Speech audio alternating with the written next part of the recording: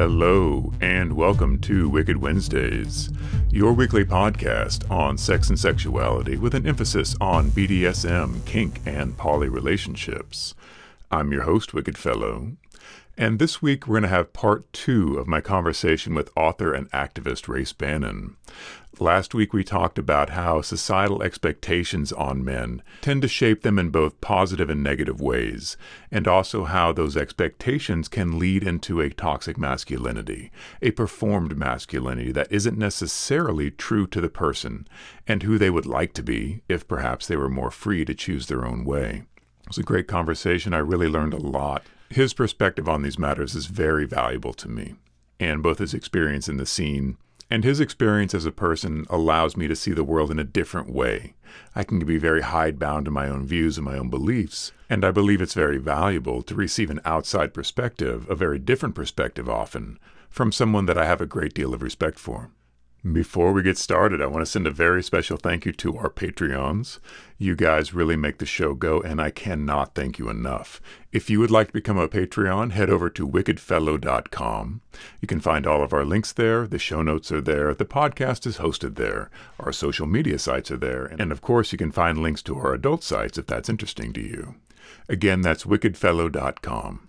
In this part of the conversation, we definitely veer into the political realm because trans rights, gay rights, and this sort of enforced masculinity and the idea of what a real man should be has been such a political football lately.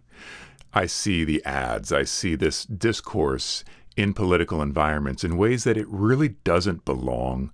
I believe that the last thing the government should be doing is telling us how to live our lives on a very personal level. That certainly touches on gay rights and trans rights. But it is also creeping in even more than it used to into this is what a man is. And if you're not this kind of man, then you're no man at all. To me, that's a very big problem, especially when it comes to legislating morality. I do believe people should be free to choose their own morality. The state should have nothing to do with that, especially on this level of personal expression. So we do talk about that quite a bit. We also delve deeper into the way that men are shaped from a very young age and how societal pressures can influence that. So here's part 2 of my conversation with Race Bannon. I keep hoping we live in a culture that just lets people be whoever they are, whoever that is, just doesn't really matter. We're not there. I'm not sure we'll be entirely there in my lifetime, but we're better than we were, despite some of the news we hear. I do try not to be as cynical as I naturally am, talking about pretending about things. I think one of my concerns is hate and discrimination exist in a balloon that if you press down one part of it, it just comes out on another side. And I genuinely felt like in the 90s, I felt like we had come a long way on just general racism. And then Barack Obama got elected president. And it was very clear that racism hadn't gone away. A large chunk of the society still had deeply racist beliefs, but they had been conditioned that they're not allowed to be racist. They can be xenophobic though, so he's not from America. We're not angry because he's black. We're angry because he's not from America. And I feel like a very similar thing now is happening both with trans and gay, in that I think the discrimination against gay, which I thought had gotten so much better, like we're more progressive now, we're accepting of this. I'm concerned that we had just conditioned people that you're not allowed to be discriminatory against gay people. We're not discriminatory against gay people. We don't like pedophiles. And we've decided that all gay people are pedophiles, so that's why we don't like them. To me, it just seems like this balloon that just keeps getting pushed down. And is it actually getting better? Or are we just browbeating people into shutting up and not saying what they feel openly? So I do think it is. If you look at the entire arc, I think things are getting better.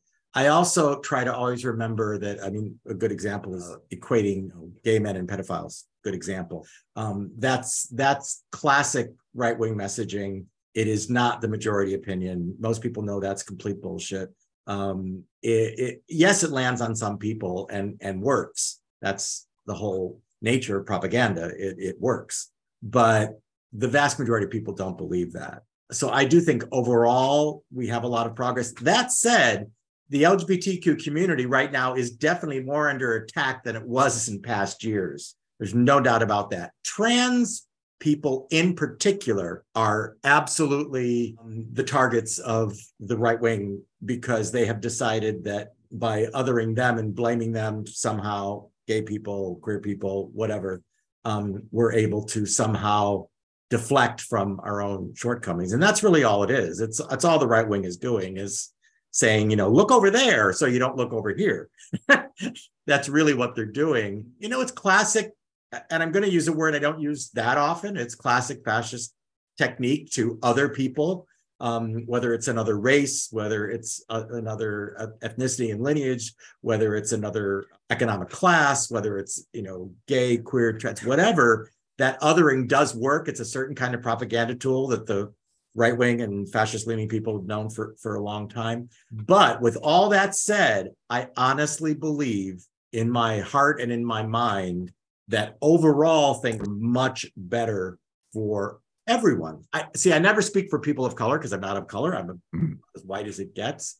I would guess that despite the overt racism on some level, it's getting better in that realm. I hope people of color may think that's completely wrong, but it feels like at least the issue is there and we're able to call it and look at it and go, that's racist. Something we didn't do enough of once upon a time. Same thing with misogyny. I think we have a very misogynistic society that still wants women barefoot, pregnant, and in the kitchen, and that's it.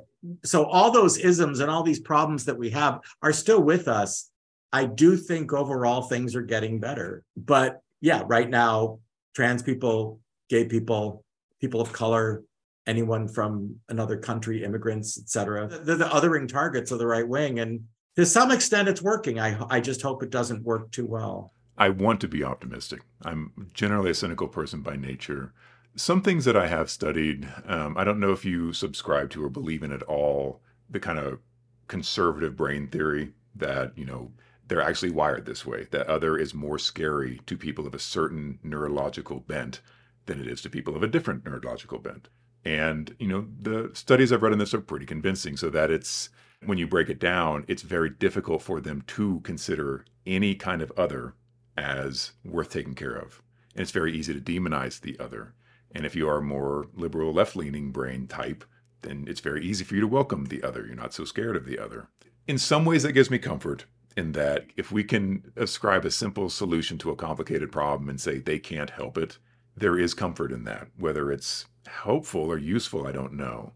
But it does help me a little bit when I'm trying to understand where all this vehement antagonism towards gay people or black people or whatever, in my mind, I'm like, why? Why do you care so much? Why are you staying up at night worrying about this? Just let them be.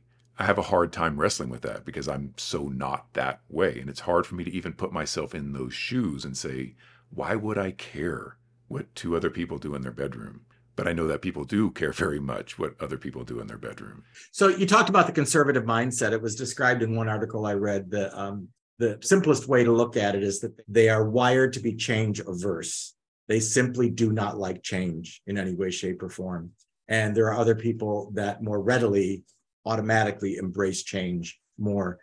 The other factor we know is who you surround yourself with. So there's a reason why urban America, for the most part, is far more liberal and progressive than rural America. It's because when you're shoved together in an urban environment with a whole bunch of people that are different than you, and you get to know them as human beings, a lot of those stereotypes fall away and you become a lot more accepting, liberal, et cetera. And in rural America, you often don't see anybody except someone just like you over and over and over. So you are change adverse to even having different people in your neighborhood or your town or your city. I think it's both the factor of being change averse or not, and who you surround yourself with. The more isolated, I use rural only because you can isolate much more in a rural environment. It's a lot easier to hold on to your bigotries and your biases when you are not confronted with 12 people in the coffee shop who look and act and have different origins than you. A valid critique I've seen of people of the liberal mindset like myself is, you guys accuse conservatives of being prejudiced and not liking other people, and yet how many conservative people do you hang out with? That does hit home. I don't. I don't seek out people of a conservative nature. I do discriminate against them because of their views. I do not want to hang out with them because of their views. And I imagine they don't want to hang out with me because of my views. So it is difficult for me to say you guys are bad because you won't accept other people's views when I don't accept their views. I do get that. I think we both probably believe that we're right. It is hard. I don't have a lot of super conservative friends. I don't seek them out. And I've tried, just on Facebook as one example, I've tried not to just block people if they post conservative memes, if they post pro-Trump stuff. It's very tempting to just block that. I don't want to see that. I don't want to see your viewpoints. So, yeah, it's funny you mentioned that specifically because it's no secret to anybody who follows me in any way, shape, or form that I fall, directly left on the political spectrum. But during the 2016 election and during those interesting 4 years, I only dumped 4 friends from Facebook out of thousands. And there were still people that were friends, I'm going to say social friends, who were Trump supporters. And as long as they didn't get nasty with anybody on any of my feeds, as long as they didn't be outright rude, I would usually let them have their piece, say their piece. That said, there were a few people I had to cut out. One was the partner of a friend. It's a gay man, was trying to convince me to vote for who. And I finally said to his partner, I said, I have to just block him for a while because I just don't want to yell at him. I'm not going to change his mind right now. I know that. I'm just not going to go there. So we're not going to hang out. You're not going to see me. I'm going to sort of disconnect for a while. I'm just letting you know. I hope he comes around, but for right now, I can't. So I'm fine with being in the presence of very conservative people. I am not necessarily going to bring them into my inner fold of close friends.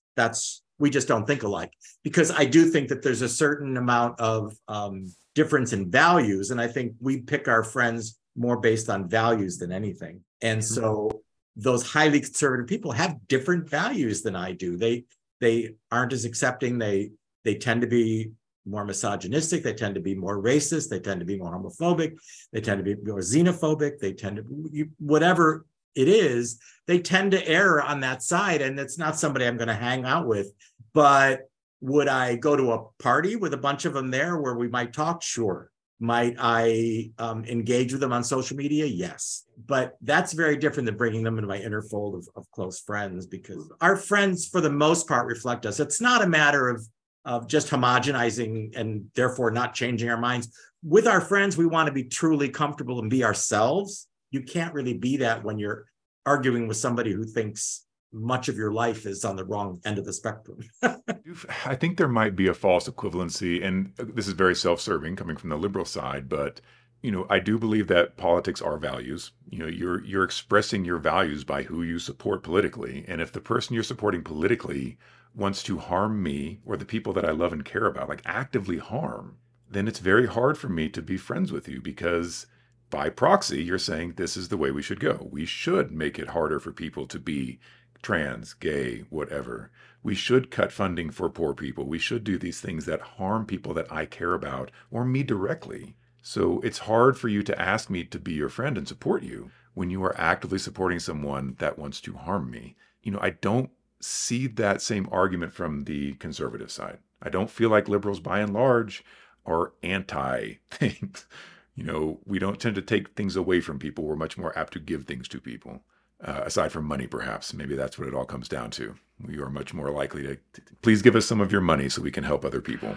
Yeah. And usually, of course, that, we're actually trying to get that money from the uber wealthy, of which none of those people that were that were on the right side of the spectrum are or will ever be, that wealthy. So I agree with you. I think that we're not trying to take things away. I do try to understand the conservative mind. I realize that many people vote because they are surrounded entirely by people that vote. There's a certain kind of groupthink that happens. It's kind of like a lot of religious communities. They may not really feel that way, but they're kind of swept up in it because they're part of that. And I realize that is a strong social pressure, especially if that's who you're primarily surrounded by. Let's say I hate to keep hammering on rural America, but you're in some small town and everyone around you is flying a Trump flag, and you don't want to be that person that sticks out. I get that.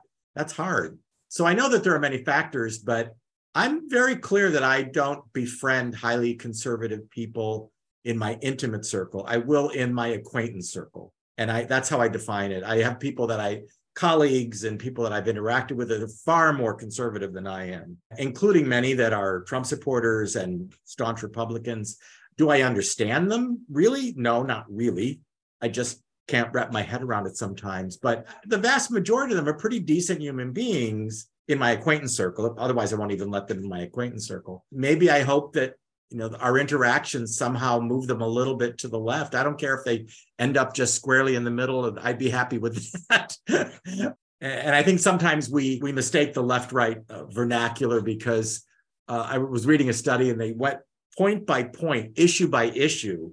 And of course, some people define themselves as right-wing conservative, staunch Republicans, et cetera. But on certain other issues, they actually score very left. When you ask them issue by issue, not collectively, people should have that. Oh yeah, I should, my grandmother should be able to have her Medicare. Yeah.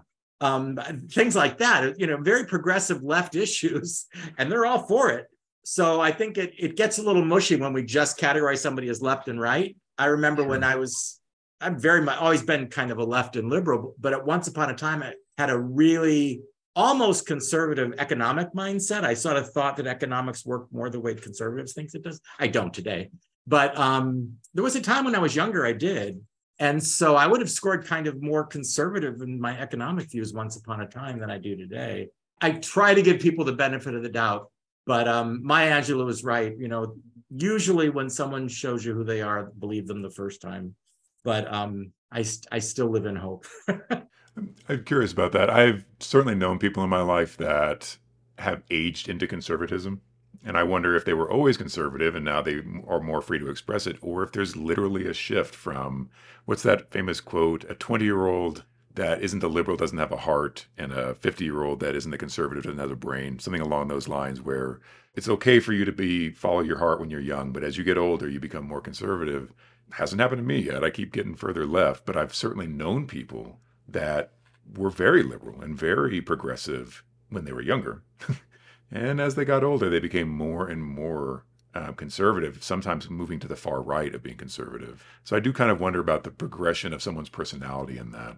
Yeah, it's if you think about the classic, each generation looks upon the previous generation's music as trash. Rock and roll was trash. Hip hop will never, ever be a thing. I mean, we could go generation by generation. And that older generation always looked back and said, this is trash and it's no good. And, listen to our good music. And you can take that same, I'll call it a metaphor of music, and apply it to the rest of life. And as people get older, they see things behind them changing in ways that don't relate to them and what they like and how they live their lives.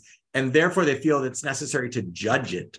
And very often they judge it at the ballot box, unfortunately. No, I don't really like the fact that people of all colors are marrying. I'm 90 years old, and that's not what happened back in our day. Or I don't really like the fact that we have a little bit more secular society than we once did. So I'm always going to vote with the right because that's where the staunch evangelical religious view is. I do think it's kind of normal as people get older to move a little bit to the right in the political spectrum. I don't think it's an accident, for example, that the Republican Party often goes into retirement communities and spends a lot of time and money in those communities because they know that they can often rally older voters in a way they can't, young to middle-aged voters. So, yeah, I don't know what the exact reason is, but I see it. And I even see it amongst Kinksters.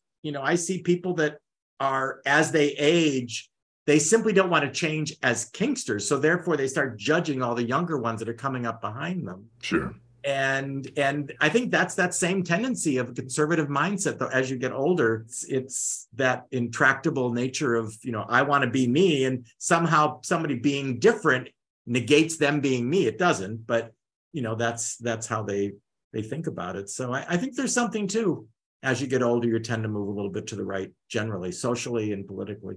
I wonder if the politics of fear work a lot better on a population that feels more vulnerable. And I imagine that as you kind of age, you do tend to feel more vulnerable about a lot of things. But if we threaten you with people coming to take over your country or changing things that you have long held as your core beliefs, I can see that fear becoming part of that. A timidity associated with getting older might very well factor into that. Yeah, I mean, it would take a sociologist and an anthropologist to study this really well, but I bet there are a whole bunch of factors that go into people that are a little bit older skewing perhaps a little bit more right.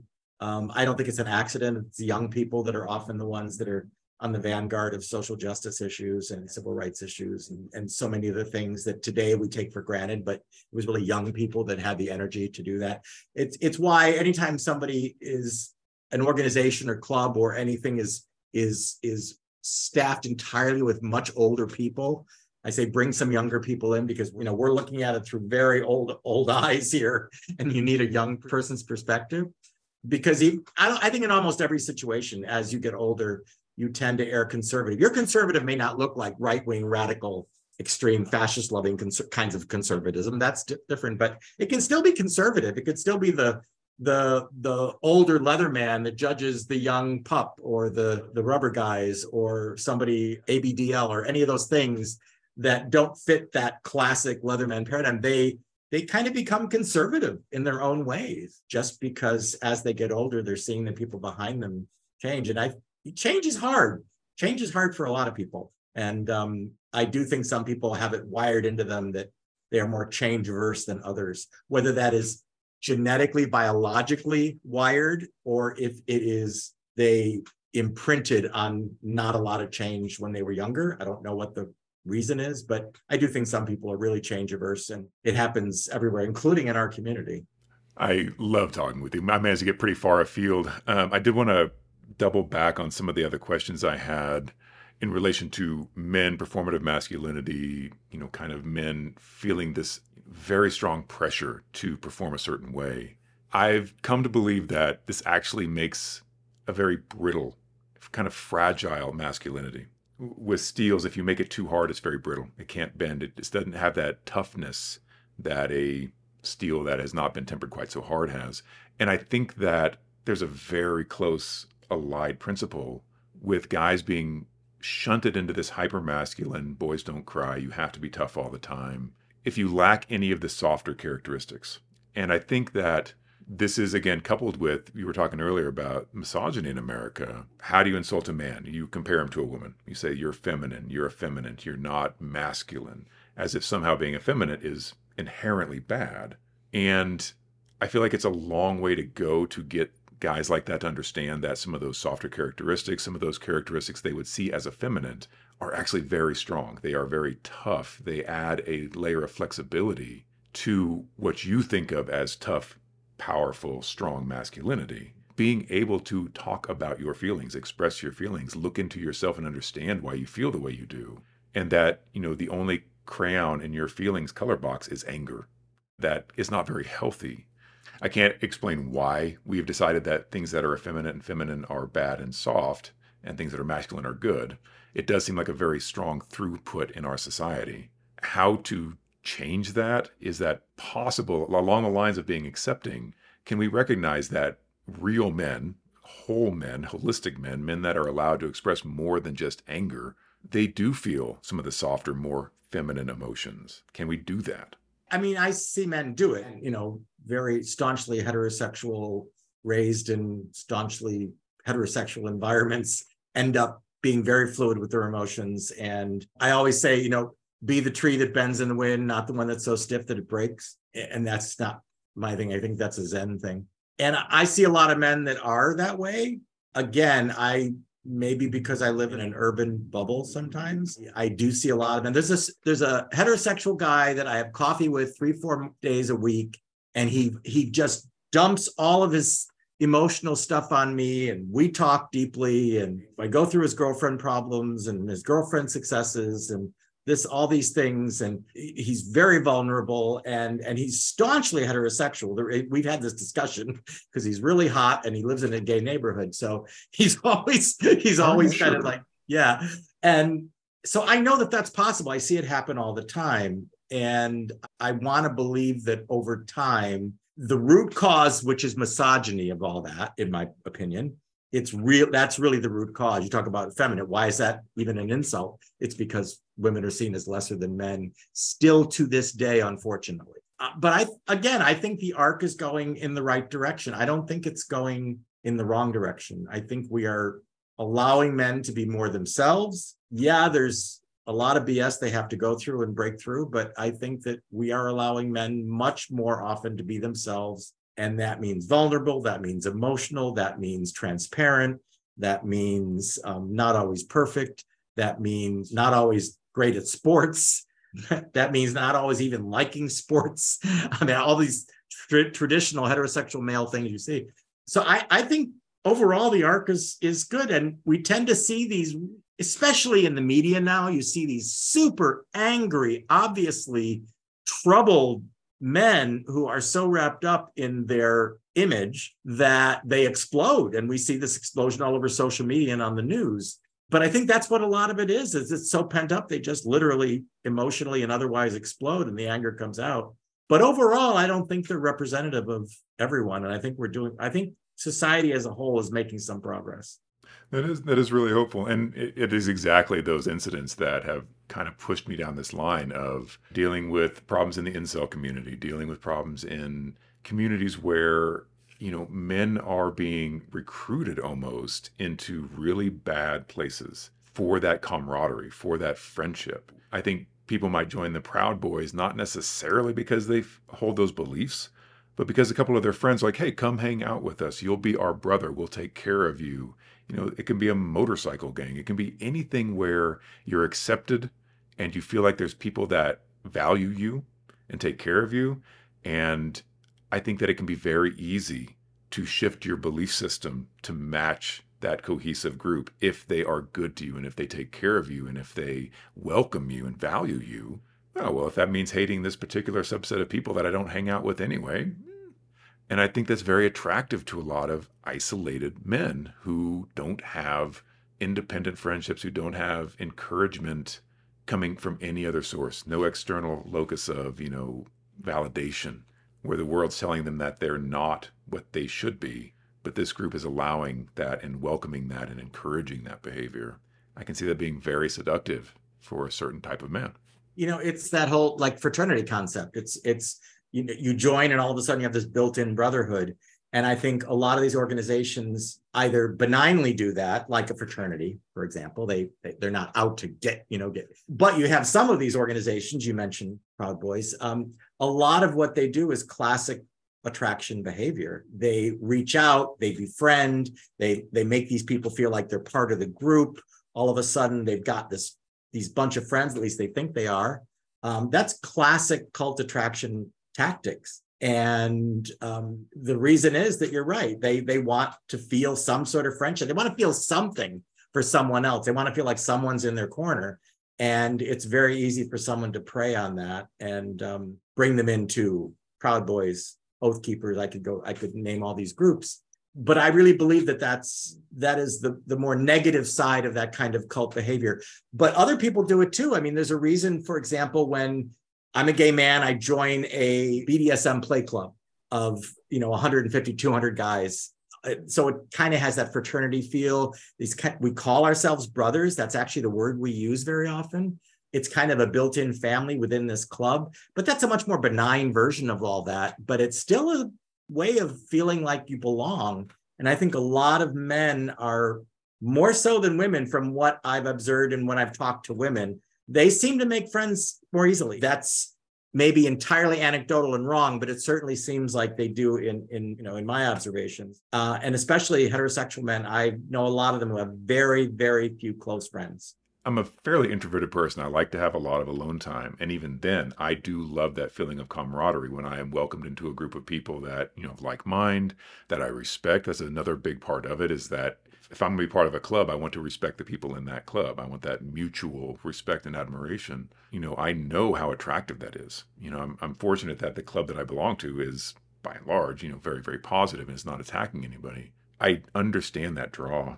I think things like the Elks Club and the Order of the Lodge, I think those are kind of dying away. And I think those did serve very much that purpose of we're going to get together. We might wear some funny outfits, but we have a brotherhood. We have something. We have a camaraderie. And I think that, that's kind of going away. And I don't see a lot of those social organizations for your, gamer dude that doesn't have a lot of friends, doesn't have a lot of people to reach out to, may not have someone to talk to, may not have someone to share their feelings with. Part of that's because men aren't supposed to have feelings, so don't come to me with your feelings. Part of that is social isolation, and there's a big mix, and I am trying to explore that on this series, and I want to talk to a lot more people and get more inputs. I know my very strong ideas on this. Really appreciate talking to you again. It's always a pleasure. You're a fantastic human being, someone I admire a lot. The more I learn about you, the more I admire you. Well, the feeling is mutual.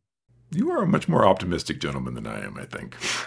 I like that about you. Katya knows that I'm extraordinarily. Katya's over here, man. Yeah, I want to say hi, but I didn't know if you were still using this. I'm just taking up this gentleman's time. Or did you turn on the camera so I can say hi? He doesn't use Zoom much. Hi. Thank you so much. Are you going out to the slopes? It's only. Yeah, we're heading right back out. Okay, go to the slopes, and thank you, and I'll talk to you again soon. Sounds good. All right, talk to you later. Bye. Bye. So that wraps up my conversation with Race Bannon. I'm very appreciative of the time that he's given to the show and also his perspective. It's very good for me to have someone else that I admire and respect to bounce ideas off of and ask these questions to, so that I'm not speaking from a hypothetical viewpoint all the time. It's great to have another voice on the podcast, and I can't thank him enough for that. Every time I talk to him, I learn a lot, and I'm happy to share that with you guys. If you're interested in learning more about him, I'll post his links in the show notes. I definitely recommend checking out his book, Learning the Ropes. And I would like to recommend his Substack, where he writes articles on a wide variety of topics, pretty much anything that he finds interesting. His most recent article is about imposter syndrome, which I found very insightful and thought-provoking. I will be continuing this series on non-toxic masculinity. There's other people that I'd like to bring on to the show and talk to them about their ideas of what masculine behavior is, what it can be, both good and bad. I believe that there's a lot more to the art of manliness than just learning how to chop down a tree and build a log cabin. Good skills to have, but there's a lot more to being a man than just that. As always, consent is king. Take very good care of each other, and I'll see you next week.